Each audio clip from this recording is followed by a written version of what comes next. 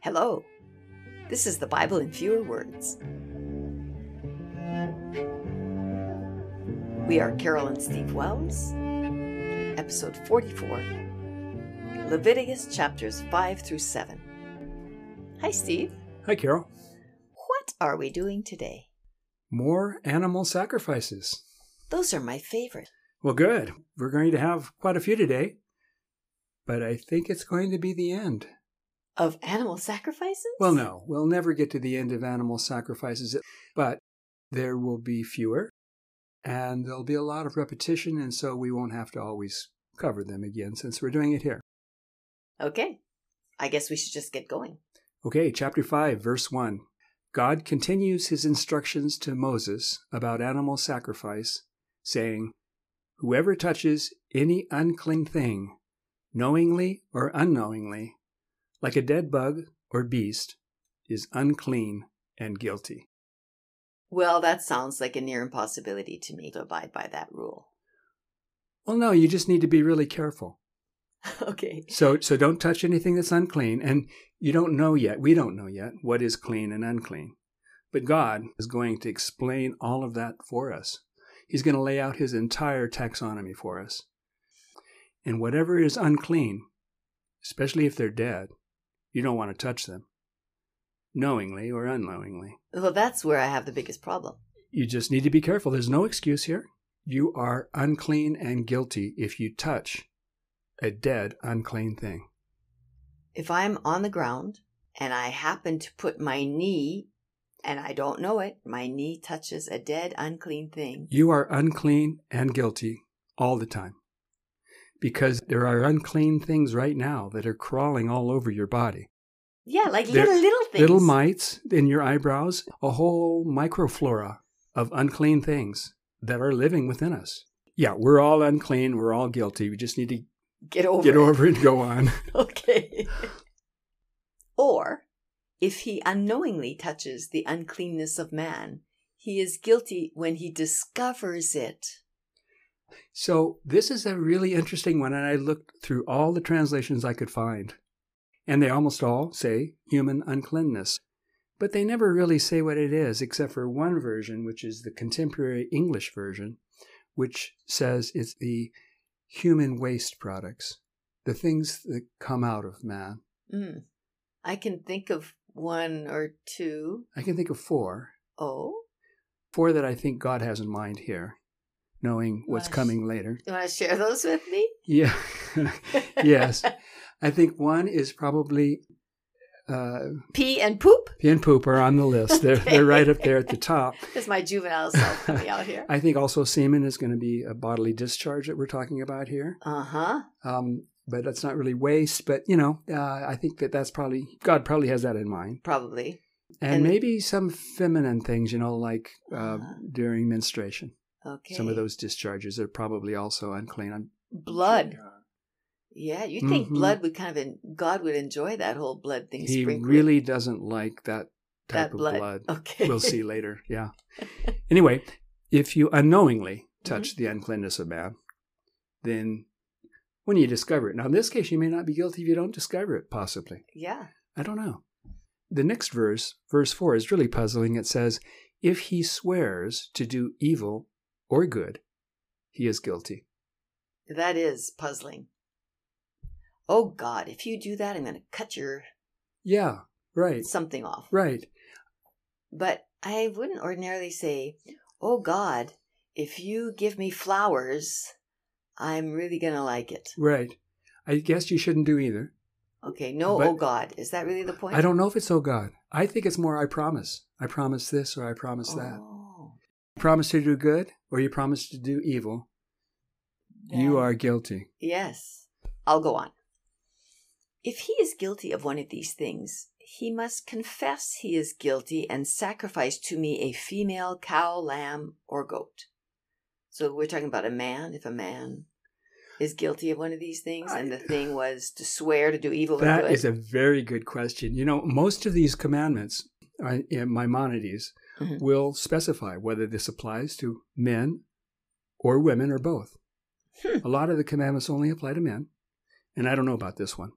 But it does seem kind of funny that they God's ordering a female cow, lamb, or goat? I think the reason that they're female is okay in this case. Usually God likes to have male sacrifices.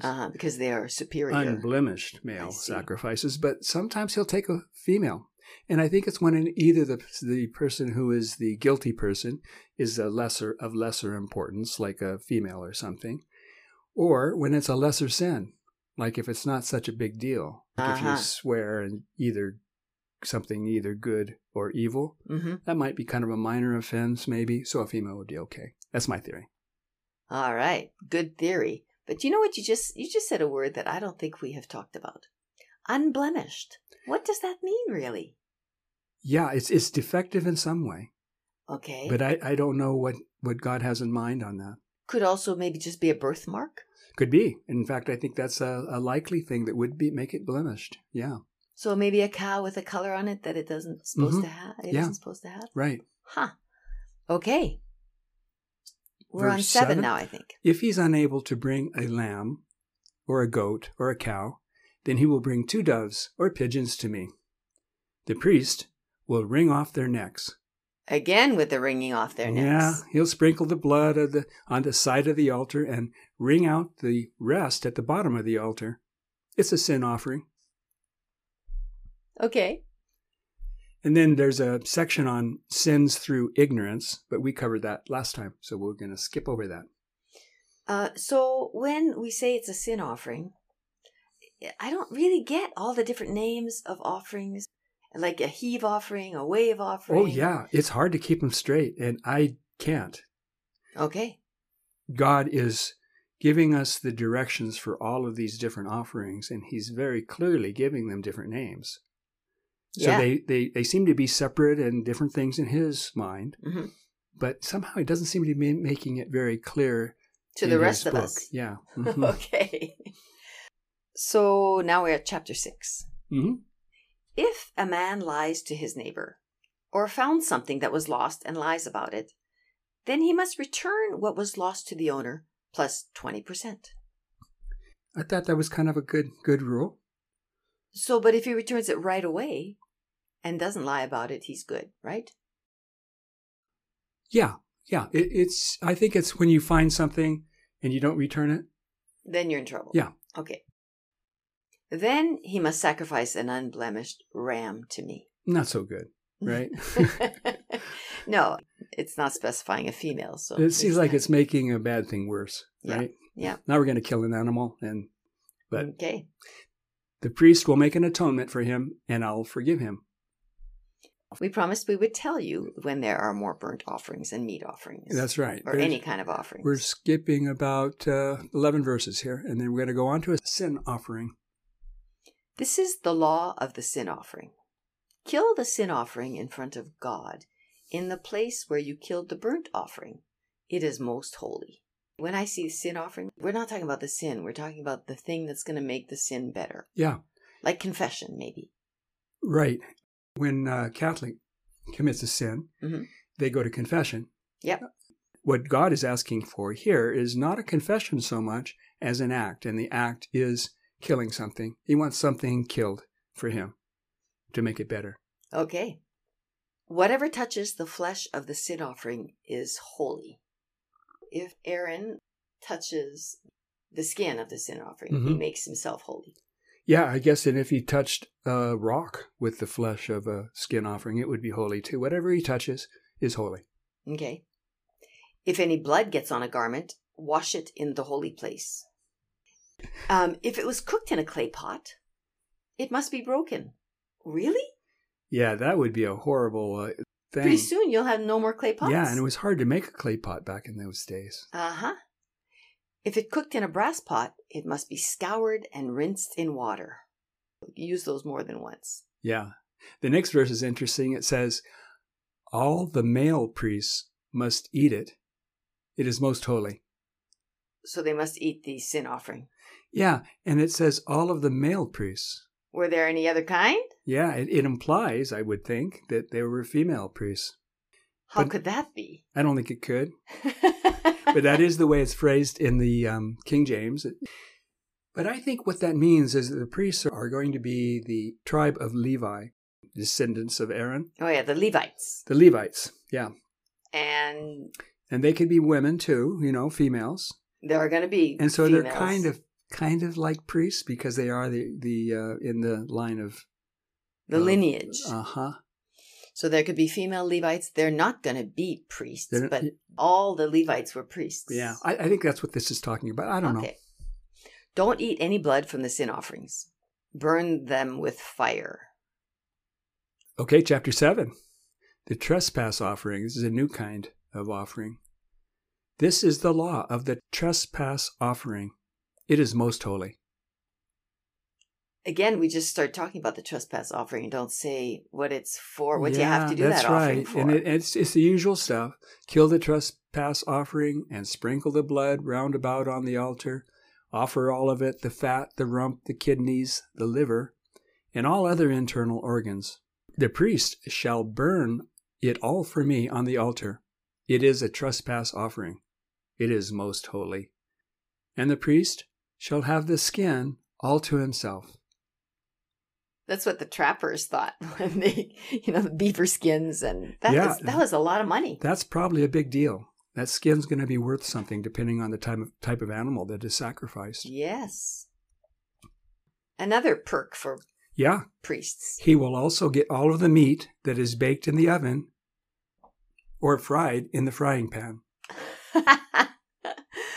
Those priests, they really got a good deal. Yeah. Eat the peace offering the same day as it is offered. Don't leave any of it for the morning. Again, no leftovers. No.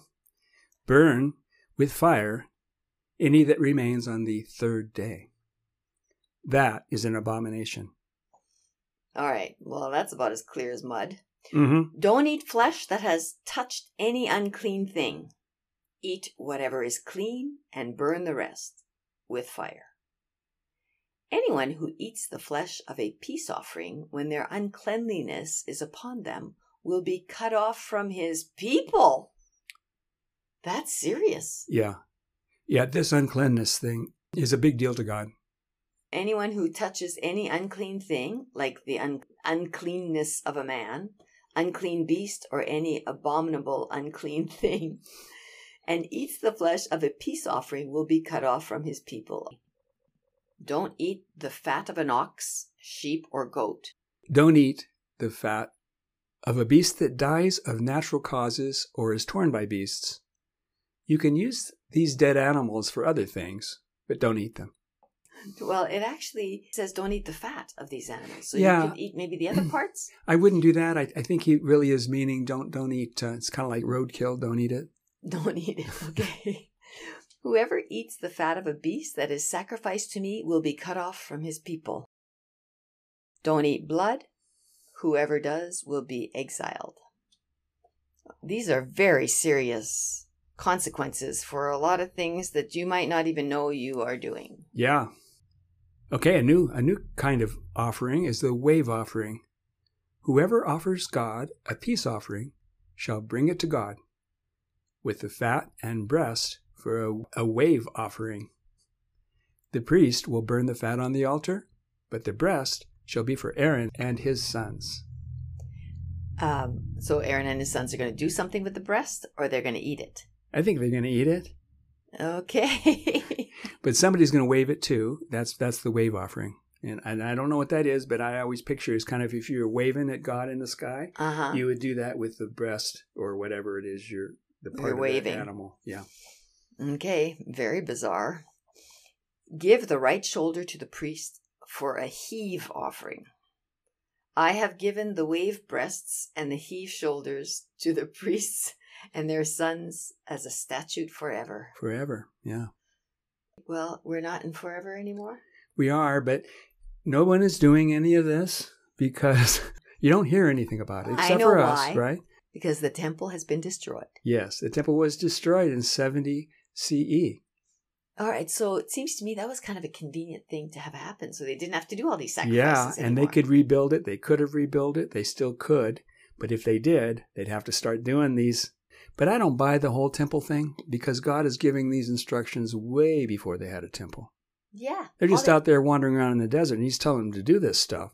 So I think God would take these sacrifices wherever you are. So there's no excuse for this. Yeah, build an altar like they did there. We should, if we wanted to live according to the Bible, the Bible's rules, and do what God, the God of the Bible, wants us to do, we should all be doing these sacrifices. Offerings. Yes.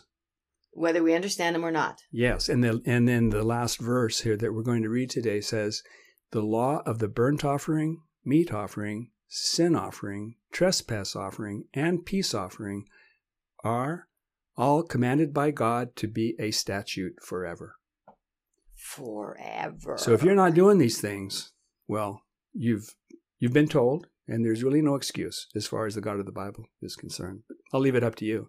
Yeah, you can't even, claim, it was a sin of ignorance. No, yeah, that's right. You can't. Because you get in trouble for that too. Well, yeah, and then you have to sacrifice an animal, right? That's right. Okay. Well, thanks for sticking with us in this, kind of boring topic. Kinda. But we'll see you next time. Bye-bye.